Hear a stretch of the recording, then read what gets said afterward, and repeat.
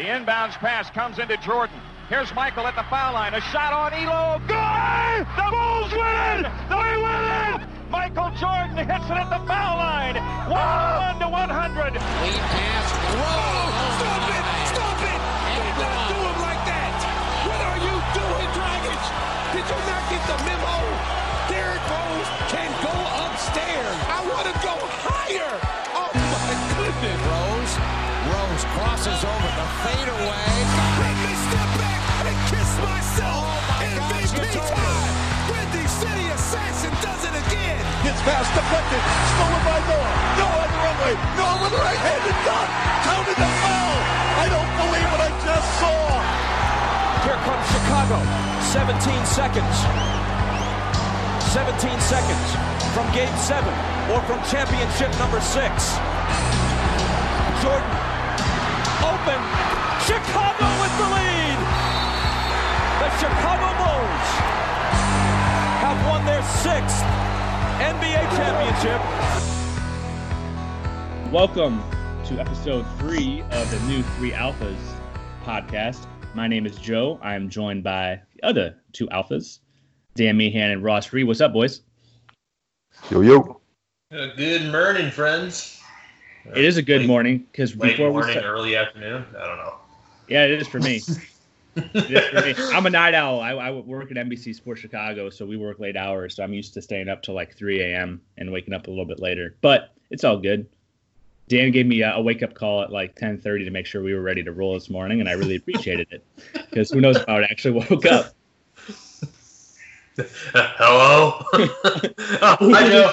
Who is this?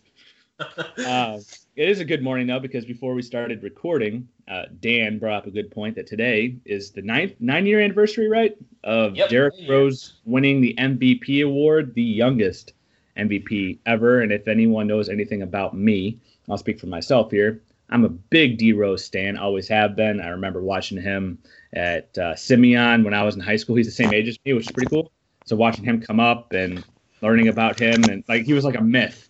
And then through college and getting, picked by the Bulls and all that. So for me, that was pretty dope.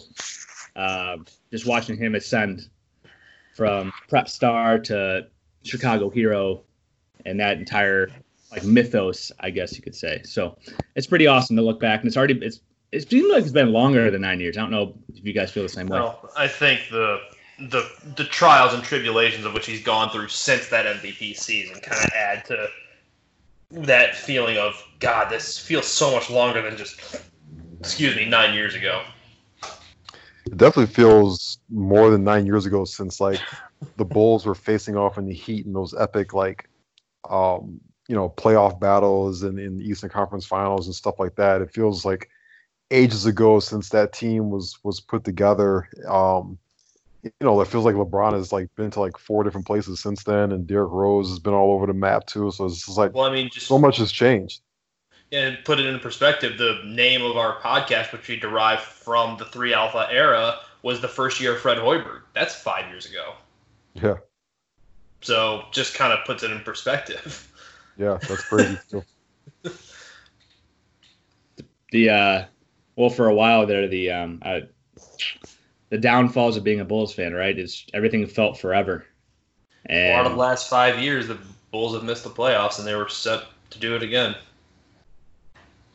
No, not with this team. Not with Jim Boylen at the helm. I don't know what you're talking about. He coached under Greg Popovich. Did he really? He never talks about that. So in this episode, we're not going to talk Last Dance because there's some big news that happened on Friday. Or not on Friday. It was announced on Friday, but earlier last week. Or earlier this week. That was Sunday, actually, earlier. So Sunday's the start of the new week, right? Breathe and speak. Sunday's the start of the new week, right? So technically it was last week. Yep. Sunday is the start of the new work week, yes. Mr. Mark Eversley got the call from Arturas Karnisovas on Sunday night after Arturas was watching The Last Dance and got emotional and decided to make the move that night. So it's a week ago to the day. Right. Or almost to the day. We're like 6 days away. Or 6 days out. Because he did it that night. So. Right.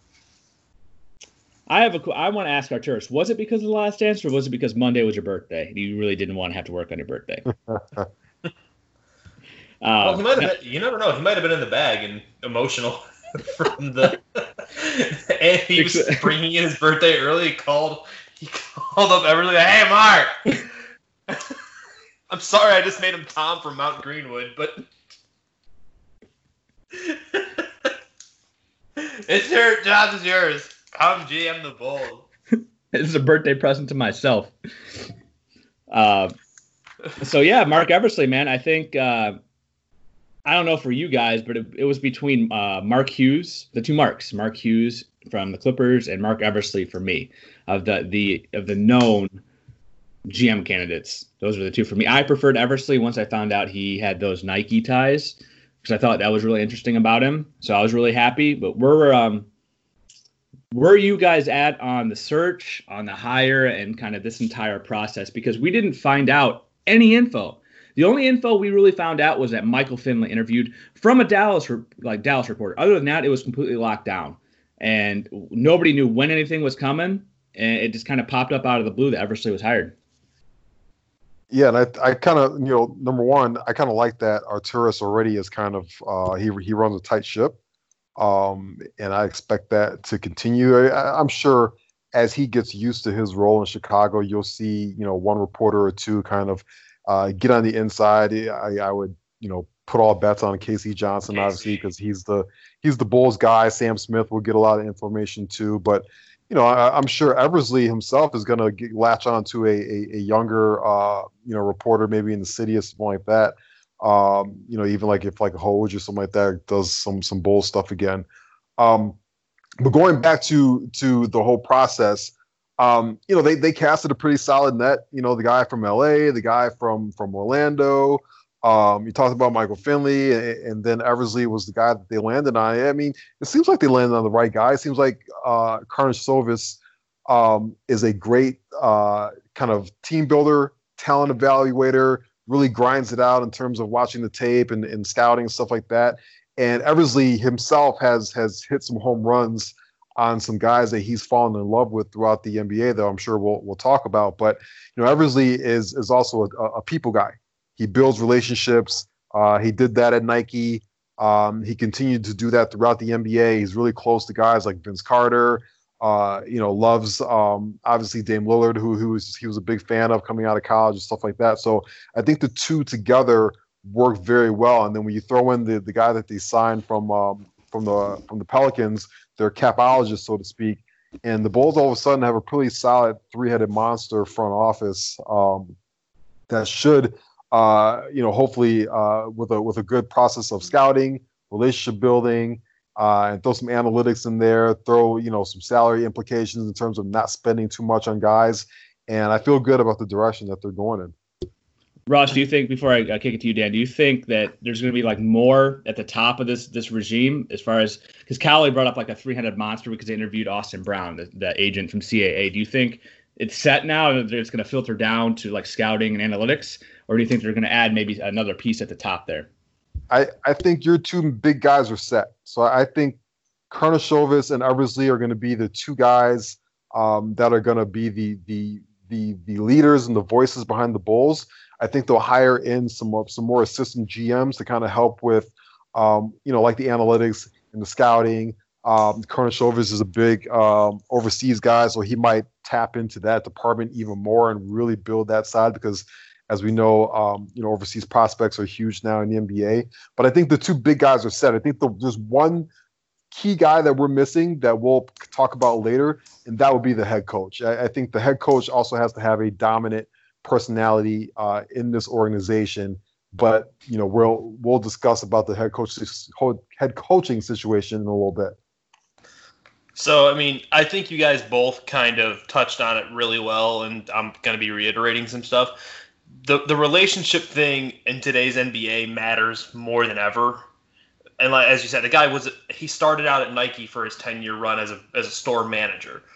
Literally every part of working in a retail store is building relationships with not only your crew on site, but it's building relationships with your customer base and not your stockholders, but your stockers, where like when your shipments and stuff are coming in, and make sure your stuff is available. He's obviously the more. I think he's going to be your mouthpiece, so to speak. I don't think you're going to hear from Arturas very much going forward in terms of like just daily operations and stuff like that. You're going to hear from him probably around draft time after free agency, and that's going to be kind of like Ryan Pace is for the Bears, where Ryan Pace kind of just disappears for months at a time, and then he'll show up, and here he is. Hello, I've emerged from my office with my fancy hair, but you're just in this now. You're not. To Ross's point, with the capologist and Karnisovas and Connolly running who's probably their big scouting guy, and then Eversley, who's now their GM, you're now in the modern NBA front office. I don't know if there's any other assistant GMs to come, but I think you're going to start seeing, like, through the capologist and through the scouting, like more like smaller title guys that still have pull with statistical analysis, sabermetrics, for lack of a better term, and then like your specialty scouting, and then player development, because that was one thing that I've noticed in one of the articles I read, that Eversley couldn't believe that he got here, and they had one dude devoted to player development, which is ridiculously small. Like, player development teams are normally, to my knowledge, like 4 or 5 people, if not more. It kind of hits you a little bit differently when your new GM is like, they were doing this. It's like, for him to talk about it, like coming in to see it, had to like blow his mind, because usually a new guy's not going to talk too much about the old regime. When he came in and said, they only have one dude? Holy shit. One guy. I wonder what was really going through his head at that moment, and kind of what he's seeing. And he had some other comments too, about, like about players and things like that. And one that stood out for me was Lowry, and some of the other guys. Like, he pretty much said they kind of regressed, and I'm interested to learn more about that. It's like, so he had some. I try not to take too much away from press conferences. I think you guys are probably the same too, because it's a lot of lip service, it's a lot of PR. But I think you can pick up some stuff by things that either aren't said or things that are said, and you can read between the lines. And for him to say, like, I want to find out more about why these guys regressed, I think he knows. But to come out and say something like that is just another. It's just like he's throwing arrows. He's shooting arrows at like how things were done. That's how I kind of took it. And we know why people regressed. Yeah, we absolutely know why people regressed. We do, for sure. I see the process. Who knows if it's going to work out? You never know, right? Because with these assistant GMs or these vice presidents of player personnel, there's not a lot of transparency into what they do. It's kind of the concern with Michael Finley. It's like, what the hell is he doing in Dallas? We don't know. But the more that came out about Eversley, and it piqued my interest. I'm kind of curious now, who the hell is he not tied into in the NBA? He's got, so for those who don't know, what Dan was talking about, what Ross was talking about, he started off at Nike, store manager. He'd worked his way up to spearhead their brand relationships with NBA athletes. He was one of the higher ups for there, and he established relationships with Elton Brand, correct? Gary Payton, Steve Nash, and Steve Francis are the 4 big ones that he had. And then he comes out, he liked Dame Lillard, he liked Paul George. He's tight with Joel Embiid. He scouted and really liked DeMar DeRozan, who he's still tight with. Matisse Thybulle from Boston. It's like more stuff every day comes out that he's connected to somebody. And Mike McGraw talked about how that's not going to – his Nike relationships are not going to net a big free agent. Well, okay, but I think there's a thread there that shows that he can establish high relationships with high-caliber athletes. That's what's going to matter. That's what the Nike – tie-in. That's what piques my interest personally. It's not that just because of that it's going to happen. It's he has a skill set to do that and to sell this opportunity. I don't know if you guys feel the same way. I think what you're getting at is right. Yeah. What's it in? I said I think what he's getting at is exactly right. You're not bringing, if you're bringing a guy like Embiid here, for instance, say they trade for Embiid. Or are able to extend Embiid for whatever reason when his contract is up in the next few years, and he's brought to Chicago. A player of that magnitude doesn't need a shoe deal. Mm-hmm. they've already got the shoe deal.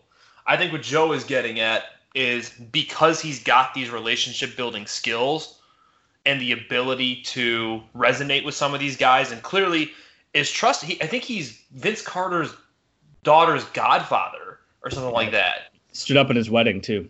Yeah, like this guy, like he knows how to resonate with NBA athletes, and it's partially due to that time working at Nike, obviously.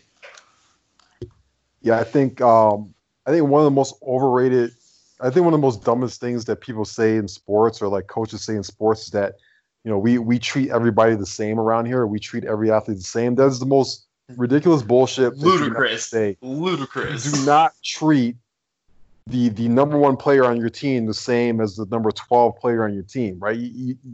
We've been watching the Jordan doc, and Phil Jackson literally let Dennis Rodman go to Vegas on a bender for 48 hours because he knew that he needed that, and that would make the team better. And you treat your stars a different way. He wouldn't let Dickie Simpkins go on a bender for 48 hours. He'd tell you go shut your ass up and show up to practice. Are you besmirching the good name of Dickie Simpkins? Dickie Simpkins. I threw that one in there. Corey Blunt. He wouldn't let Corey Blunt show up to What about practice. Corey Benjamin? Corey Benjamin, yes. I think Corey Benjamin went to Oregon, if I remember correctly. But yes, you can't like walk around acting like you treat everybody the same. Star athletes look for preferential treatment. They like to build relationships with people. They like to go where they trust and where they feel welcome, stuff like that. And Mark Eversley is that guy. The Bulls have not attracted a very large name free agent in this city since not ever, because everybody else that they drafted, everybody else they had was a star was either drafted or acquired via trade. I mean, you could technically say Ben Wallace was that guy, maybe because they signed him when he was as a big name, but boy, he was a mess, and he fell apart quickly in Chicago. But the Paul Gasols of the world, the Carlos Bouzas of the world, when the Bulls got him, they were the second fiddle. They were the consolation prize to the Carmelo Anthonys or LeBron James, Dwayne Wade, Bulls Chris Bosh. And free agents, yeah. To your point, Ross, the Bulls and free agency are always the bridesmaid. They're never the bride. Yeah, I remember when Jerry Krause showed up to O'Hare Airport to meet Tracy Grady with balloons and Benny the Bull. Like, what the fuck are you doing? That doesn't work. These guys want to be like flown in on a private jet and like rent out the back room at like Swift and Sons or something like that. And not Chuck E. Cheese. Not Chuck E. Cheese. It's that's just not how it works. Chucky though. I mean, Chucky and Benny. I think that seals the deal. Yeah. So now you got a guy in place that knows how that operation works, knows how that back channeling works, knows how to wine and dine big name guys, and I fully expect for the Bulls to land one here within the next 2 to 3 years. Ross, I'm gonna challenge you on, not challenge it, but I'm gonna follow up on that. Who you think they can land? But for like to go back to like the whining and dining type stuff, did it feel to you guys like the Bulls were in the hunt, right, for Tracy McGrady? They were in the hunt for Eddie Jones. They were in the hunt for Melo. They were in the hunt for the Heatles. But it never felt like, looking back, that they were actually at the table. They felt like they had the invite, like, because it's like they were invited to the wedding, but they weren't really wanted at the. Does that make sense? Like, they're always the bridesmaid. They're never the bride. They're always there to look pretty because they're a big market team. They've got the 6 pretty banners, and you can use them as leverage of, hey, I've got Chicago in the room. The problem is, and I think it goes back to that Jerry Krause quote, and that's what getting away from Paxson and everything altogether is done, is organizations don't win championships. You can say it till you're blue in the face, like, oh, the organization won the championship. Yeah, the Bulls have 6 titles. You know who really got you 6 titles? 23 and 33. Dickie Simpkins. Dickie Simpkins. You're damn right. No, 23 and 33 got you those titles. Those titles never happened without those guys. Nope, because they didn't exist. They're not like the Celtics or Lakers who existed before. We've seen good teams put together by an organization. We've seen the Baby Bulls. They were solid, hardworking teams. We've seen the Derrick Rose-led Bulls. Again, damn good basketball teams. But the problem is when number 6 in Miami is bigger and faster and stronger than your number 1, and your next best scoring option is Luol Deng, it doesn't matter. The Bulls were always the after Jordan and Pippen, Bulls were always one player away. They were always that guy. Add, whether it's Wade or Bosh onto the Bulls or LeBron onto that Bulls team with Rose, or you add, I don't even know who was available during the Ben Wallace free agency, but add another guy onto that team, and it's a different story. Yeah, I mean it's simple. Like they need a star. Stars attract stars. Stars want to play with other stars. Stars text other stars and vacation with other stars and say, hey, we should do this and do that. Once the Bulls get one star, then all of a sudden you'll find how easy it is to get number 2 and number 3. But they need to land the first one.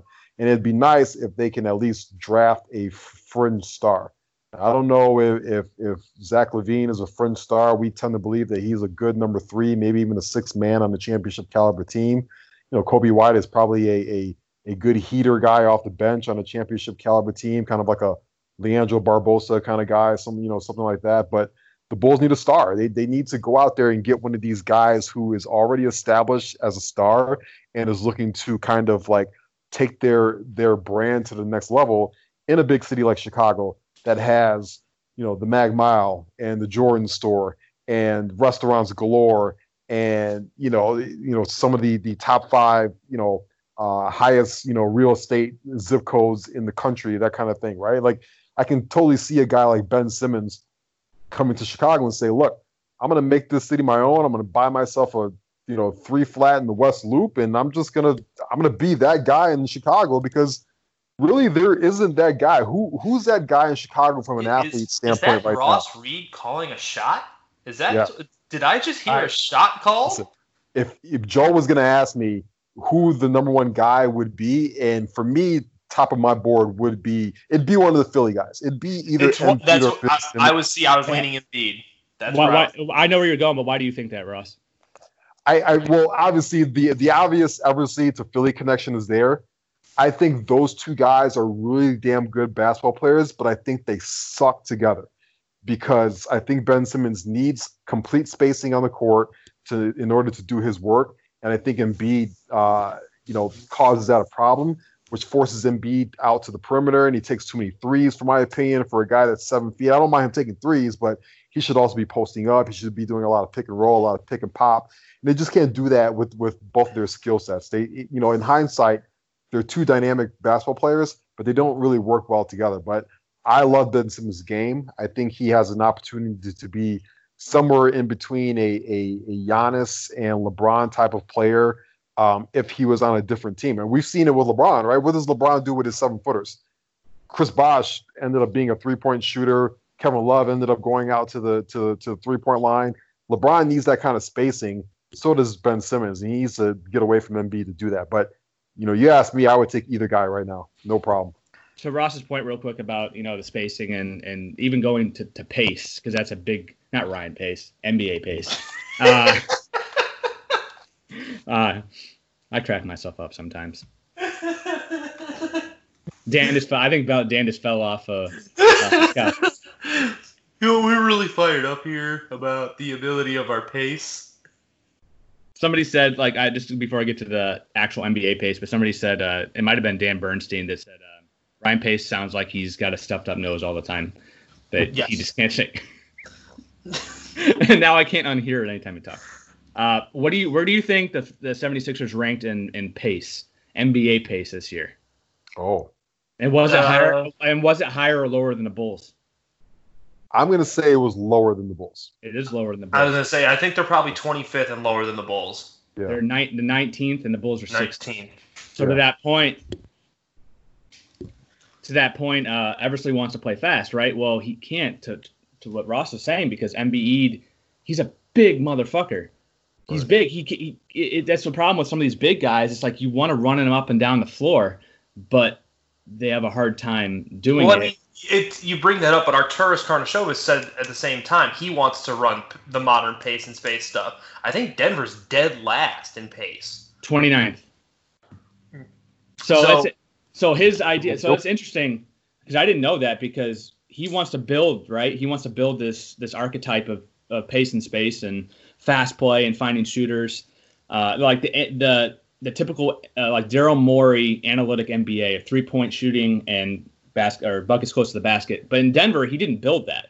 And it was because of Jokic, right? It had to be. Yeah, I was going to say, if Jokic shows up to Chicago, are you really caring about pace and space, or are you caring about you got Nikola Jokic, man in the middle? You should be adapting your philosophy to the players that you have.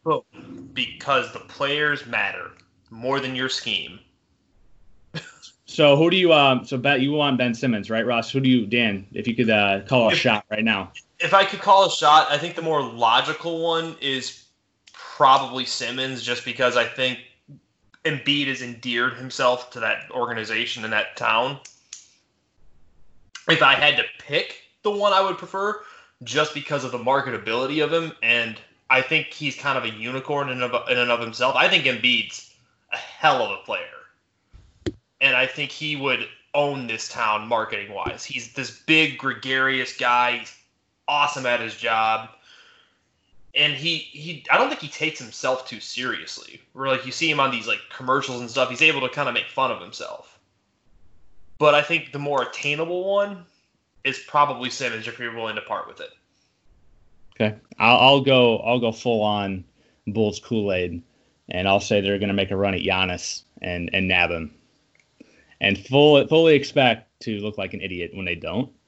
But but don't worry, because they're going to pair Ben Simmons with Jokic after 2023. That'd be all right. Yeah, I'd be down with that. With Giannis. The weird thing about 3 max players. The weird thing about all that is, this quarantine thing really, it kind of puts a damper on a lot of the free agency stuff, because the salary cap now will go down next season because the revenue was not as high as it was last year. Which, now you got to take a look at that dynamic next year and the year after. What does the salary cap situation look like? I think you might see a guy like, can Giannis make the same amount of money if he leaves or something like that? It's going to be really interesting to see what these guys decide to do with that salary cap implication. I think Philly needs to just tear their roster down almost in this offseason, because they're also paying Tobias Harris a shit ton of money too. The other part of it that I think you can factor in, what does it make the value of someone like Levine then if the cap goes down a little bit? Oh, sure. In a trade. Sure. He's cost controlled for 2 more years and cheap. It's why I kind of lean Ben Simmons, right? Because Philly could say, all right, we're going to rebuild this thing around Embiid, and we're going to put ball handling, shooting around him. Well, that essentially is Tobias Harris and Zach LaVine. Whereas if you take a guy like Ben Simmons and you hear Mark Eversley say, look, there's something there with Lowry marketing. He regressed, but player development shitty. I think he could be good. I think he could be good on the perimeter. He probably plays better with a guy like Ben Simmons. I can promise you Kobe White 100% will play better with Ben Simmons, because Ben just wants to play fast and get the ball to shooters, or he wants to attack the lane. And to be fair, your 2 bigs that matter, Wendell and Lowry, move well. Yes. They're not lumbering, 100%. Slow bigs. They move really well. And they fit. I think those 2 guys, Lowry and Wendell, fit the mold of what Eversley and Arturis were talking about the best, based off of the ability to pass, unselfishness, the ability to shoot. Protecting the rim is kind of hard for a guard, but to that degree, I think Lowry can, if he nuts up defensively, can protect, and he can switch. If you're getting Simmons, you're parting with one of them with Levine. That's the nature of it. What would a deal look like? What would a deal look like for if you were pitching it instead of Lowry? To be honest with you, I mean, look, Kobe White. I know, he's got his flaws and stuff like that, but whose stock was higher when we went into this quarantine on the Bulls than Kobe White's? He had like 9-game heater. Yeah, he had like 30. He had like 8 30-point games. I mean, he was on fire. And a lot of teams they fall in love with a guy that could just put the ball in the hole, right? Like, he certainly has got his flaws. His ball handling is not there. He's not as athletic laterally as I would like, but the kid can go on a heater anytime you want, and he's got some upside. He's young, and he's still on a rookie deal, and that's probably the most important part of the whole thing is the guy is still on a rookie deal.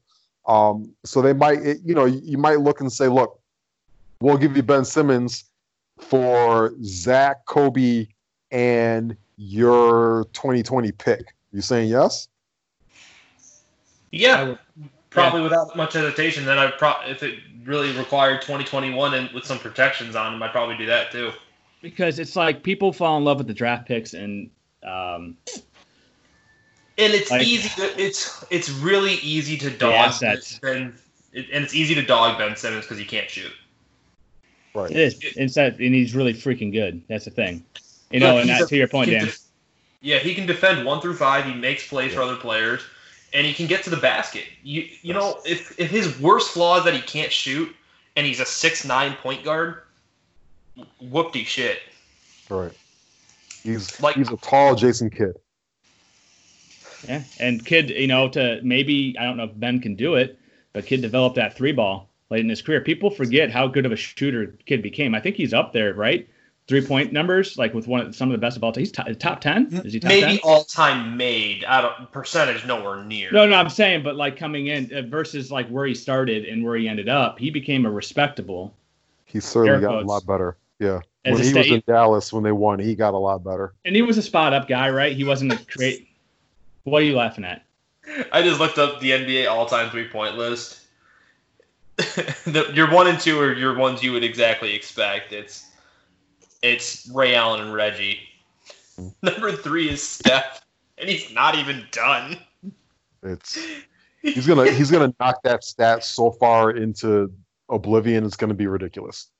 Jason Kidd is number 10. He made almost 2,000 in his career. He made 1,988. All right. Jason Kidd needs to be on a lot more top 5 all-time point guard lists. I know that there's a ton of names that you can throw out there for that list, but that guy, I mean, look, he brought some Jersey teams to the finals that had no business being in the NBA finals. Him and Vince, yeah. Who else is on that team? Jefferson and Kmart, right? Kerry Kittles, man. Kerry Kittles. Absolutely, yep.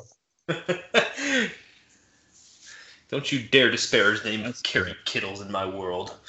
No, I would 100% pull the trigger because I think fans kind of overvalue draft picks and assets. And that's something that Danny Ainge got kind of harped on too, was that he never wanted to part with a draft pick or a player to upgrade. And then look, I think Jaylen Brown's a really good player. I don't know what Jason Tatum is. I think he's got the upside. Maybe he's finally figuring it out. But he's been unable to land that guy, that star player, because he would hoard and want too much back. So if you've got an opportunity to move a couple core pieces in a first-round pick, it may sound like an overpay, but you get back a star player. And I would rather have the bird in the hand than hoping for a lottery hit, like for the next Zion or the next Morant, because you don't know. I'd rather have that guy now, personally. Right. That's what we talked about a couple of minutes ago, right? You get 1 star, and 1 star attracts 2 stars. 2 stars attracts 3 stars. And all of a sudden, if you get a guy like Ben Simmons, then all of a sudden maybe it's a Bradley Beal or a Devin Booker, and they're saying, look, man, Chicago's looking real nice right now. I gotta, find me a way to get over there, or even if it's a Donovan Mitchell down the line or something like that. Although I don't think Donovan Mitchell and Ben Simmons would play well together, but these guys are going to want out of their situation. There's going to be at least 10 guys around the league that are going to want out of their current situation. Oh, there's one in Phoenix right now. Booker wants to be gone. Yeah, Booker, Beal. I think Karl-Anthony Towns is not going to want to stay there, despite the fact that they do have D'Angelo Russell. Yep. I think Donovan Mitchell is not a long-term guy in Utah, because who wants to stay in Utah? Carl. Hey, don't be hating Salt Lake City, man. I've heard it's a beautiful city. It's actually on my list to go to, but there's a difference between wanting to stay there as an athlete and build your brand, right? And in terms of, like, Gordon Hayward was the most Utah athlete of all time, and even he left. Are you saying that because he's a white guy? Yes. Yeah. Hell, 100%. 100%. He got the glow up. He had the fresh haircut. He's like, I'm getting the fuck out of here. I'm not staying in Utah. He took his shit to Boston. But it's like in college recruiting, that 1 5-star can, because for a lot of players, they're followers too. They're not trendsetters. They're not trailblazers. Trailblazers, also Lillard maybe down the line if he, Portland can upgrade. If Portland can upgrade though, He's always said he wants to fight and do stuff, but you get towards the end of your career, the twilight of your career, and you're not competing for a title. I wonder how much that changes for somebody. And I think he's a Portland lifer. Maybe. Potentially. Maybe. I think he wants to be. It's just a matter of if his team can't compete, does the pressure of winning a title and competing for a title and actually getting into the NBA Finals, how much does that play into? And I don't think he'd be viewed as a traitor by the Blazers fans. I mean, he stayed there. He had a chance to leave and he didn't, and he tried. And, who knows? But a lot of athletes or a lot of NBA players are followers too. They want to see psychology because they want to see that first domino fall. And it's like, oh, now I believe in it. You have to have some, not blind faith, but in a sense, blind faith towards an organization as an athlete. And the Bulls have to find that guy in free agency who's willing to take the plunge and to buy what they're selling. And hopefully that then attracts guys who may be a little bit more gun shy about joining Chicago. Yep. So yeah, absolutely. One thing they would have to do, obviously, as we kind of transition a little bit, is they would need to replace the head coach. Uh-oh. Oh, Greg Popovich. You mean Greg Popovich 2.0? Yes. Jim Popovich. Jim. Oh God. Vinny Del Boylen. You guys want whoever wants to lead it off, go ahead, because I know we all have pretty much A, similar thoughts on it, and B, are just so sick and tired of the idea that he's going to stay. I'm just going to start this right here. Jim Boylen is not your coach going into the next year. You can tell me till you're blue in the face, or Joe Cowley can tweet about it. Everyone can say until they're blue in the face that, he's going to get a fair shot. You know what a fair shot is? Him finishing out this year, then meeting him face to face saying thanks but no thanks. You can take you and your bald head ass out the door. Maybe go back to Utah, see if you can coach the Utes again, but they probably won't even have you because you're bad at your job. Now the list of who they could get to potentially replace him, that could be miles long. It could be 5 names long. We have no idea. But I just don't think that there's any way this guy survives. Now, I do agree. I think Joe termed him a cockroach in our pre-show talking, but I plead the fifth.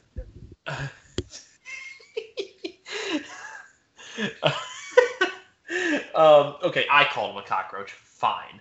I just don't think there's any way this guy can survive this.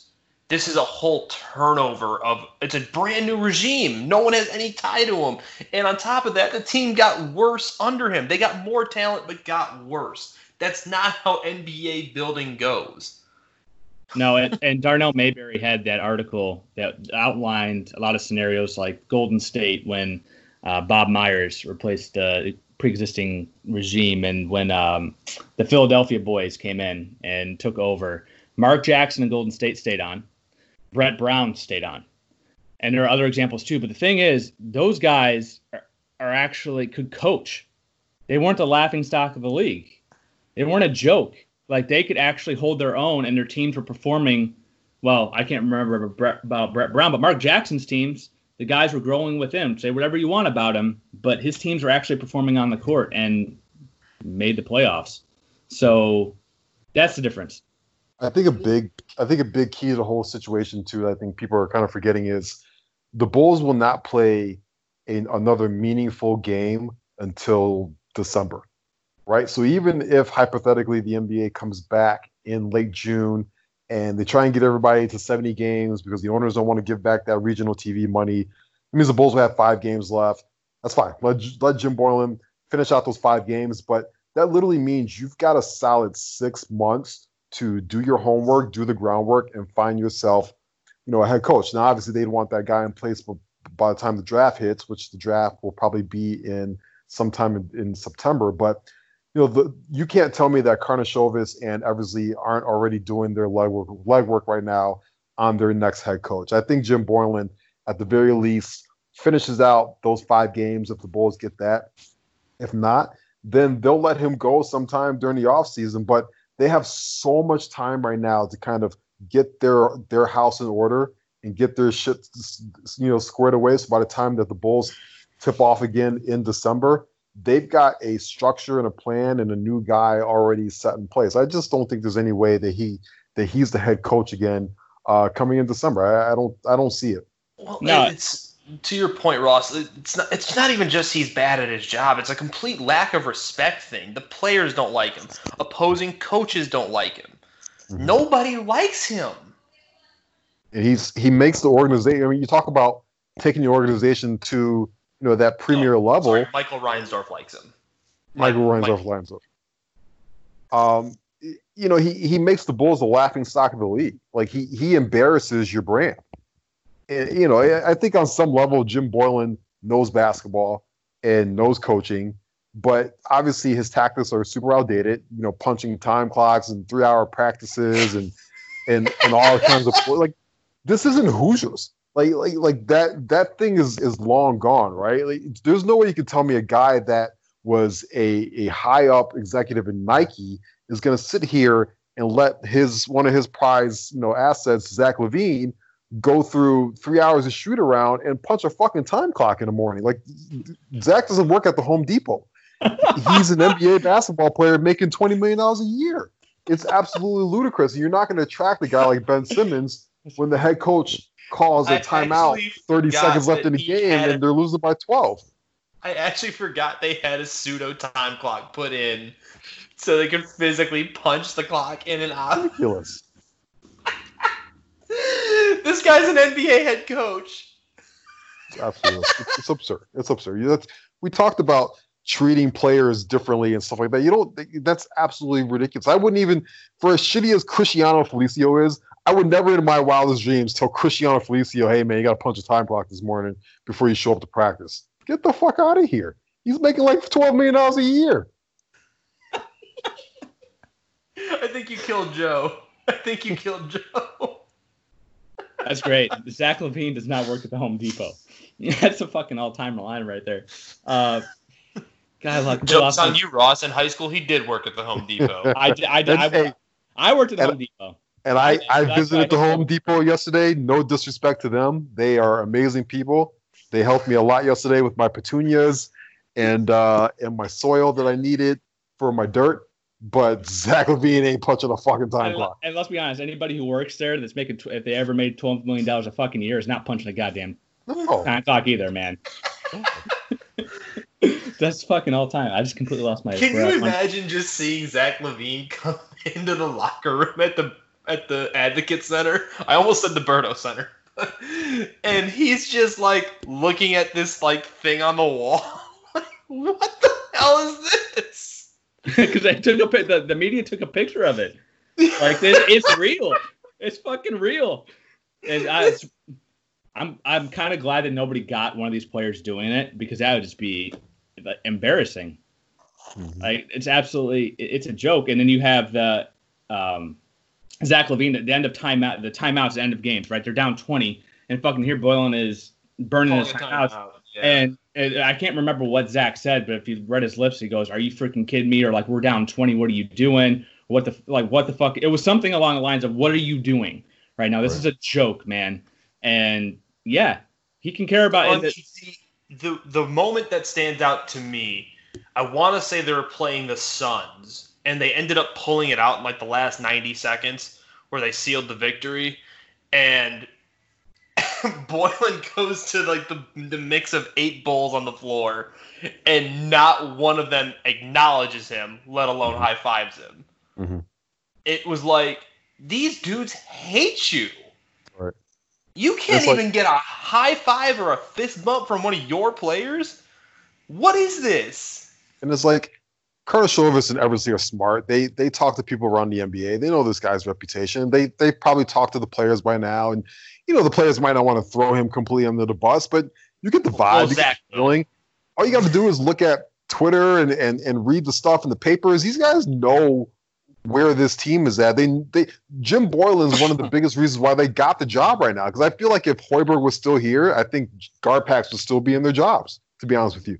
Because I think Hoiberg would at least have this team playing better than what they were and playing, more competent basketball. So, yeah, these guys know that Jim Boylen is a big reason why they're here, which is why I think there's no way that you can keep that guy in their position. So I'm pretty sure they're already talking to they're trying to put out the feelers for the Adrian Griffins of the world, assistant coach in Toronto.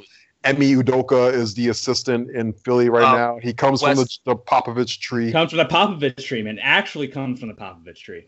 Sure. Wes Unseld Jr., the head of he's the lead assistant in Denver. Yep. I would have a conversation with Becky Hammond, ASAP. But how about Edere Messina? He was under Pop for 4 or 5 years. He was Pop's lead assistant for 4 or 5 years, and then he went back over to Italy to coach. Okay. Yep.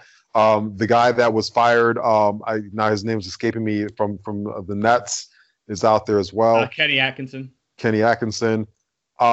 And look, there's going to be some guys that might be on the streets too that they might have a conversation with, because we don't, there's going to be other front offices and teams that make changes too throughout this whole thing. There's also the Bulls going to have options. Yeah, there's also Dave Jager. Dave Jager. Is Jager or Jaeger? Jager. Dave Jager. And Jeff Jager was a place kicker for the Bears in the 90s. Yes, he was. D'Antoni might not survive Houston. They might want to switch up. If D'Antoni gets fired, you throw everything at him. I don't care. Tried before, and then that's how they got Del Negro, right? Vinny Del Boylen. Yeah, that was the offseason they swung on D'Antoni, who went to the Knicks, and they tried to hire Doug Collins. They announced it, and ESPN put up a story on it. Then they backtracked on it, and then they wound up with Vinny Del Negro. I think that's how that.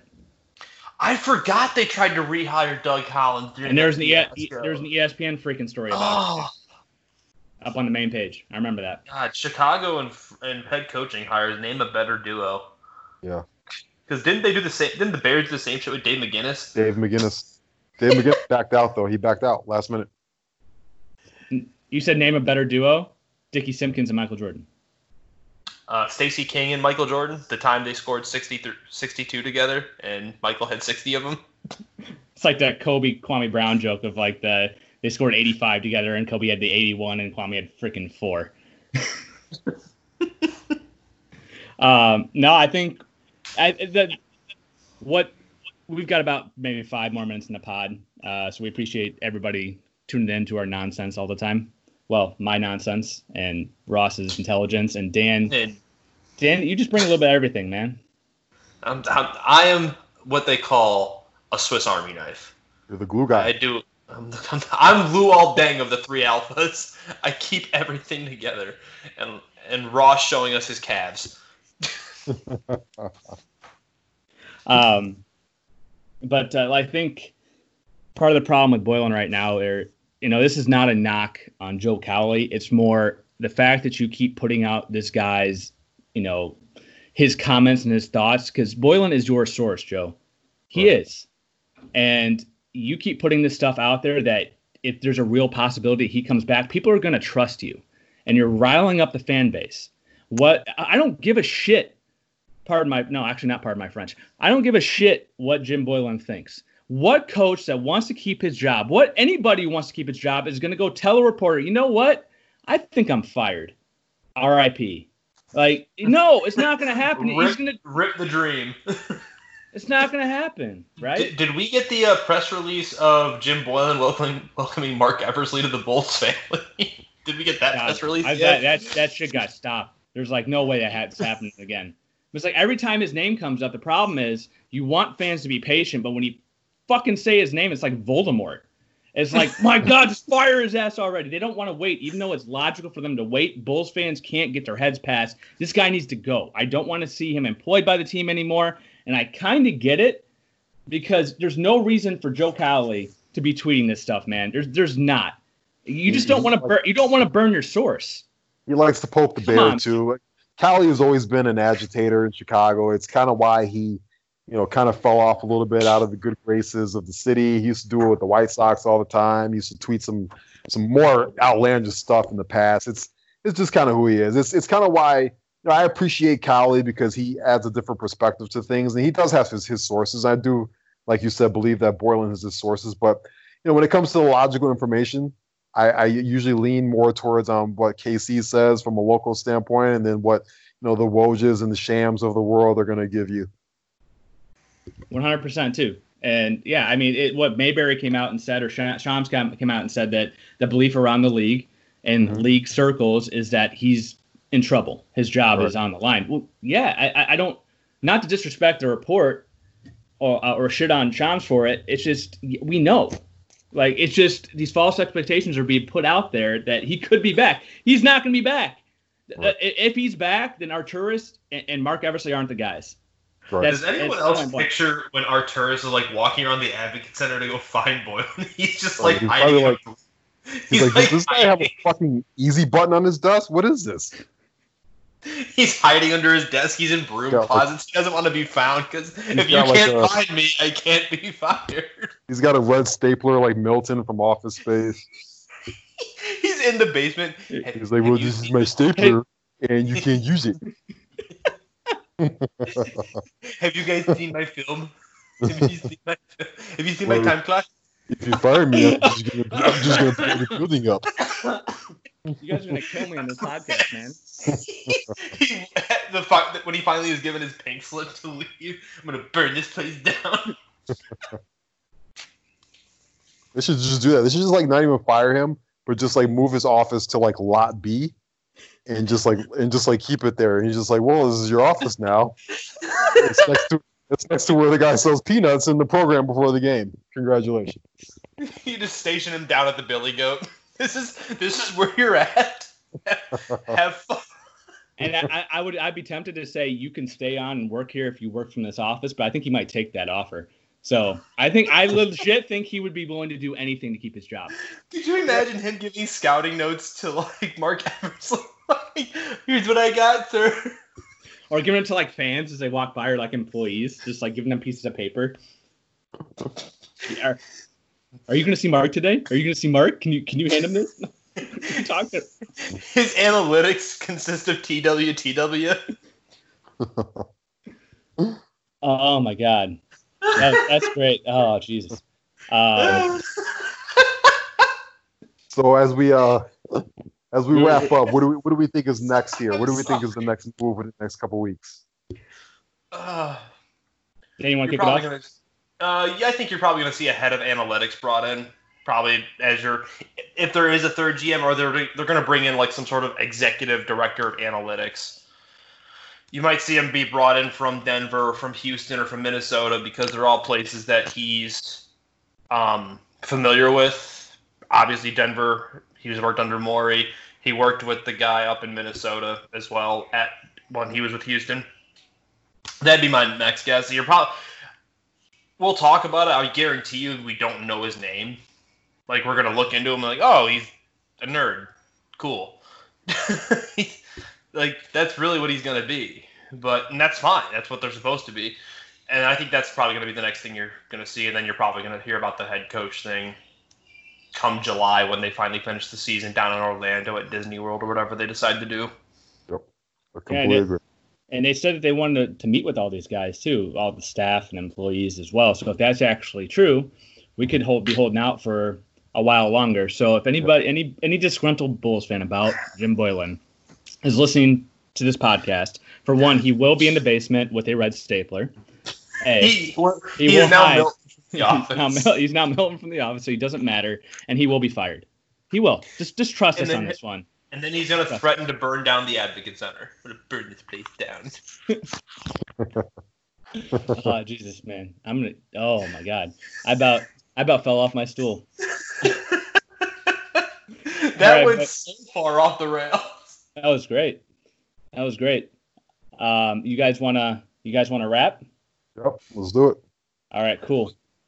So quick note too, for all our listeners out there, Dan took his final 2 firefighter exams, correct? So he's waiting to hear back. I believe he thinks he crushed it. That's a good feeling. So we might have. You gonna find out this week? I find out. Yeah, I mean I've got little to no doubt that I passed both of my final exams, but it looks like the academy's going to be done as of May 12th. Time to go to the streets here soon, friends. I have a fireman joke set up and ready to roll whenever he gets it. So I'm very proud of it.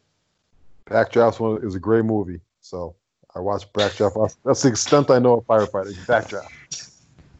Backdraft is a great movie. It has not stood the test of time very well. No, it hasn't aged well. But well.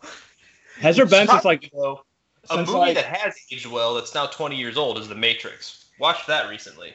You know they're making a fourth one. They are. Oh, and is Keanu Reeves going to play Keanu Reeves? Because that's what Keanu Reeves does, is play himself. Well, I was talking to my dad last night. I was like, "Isn't he dead?"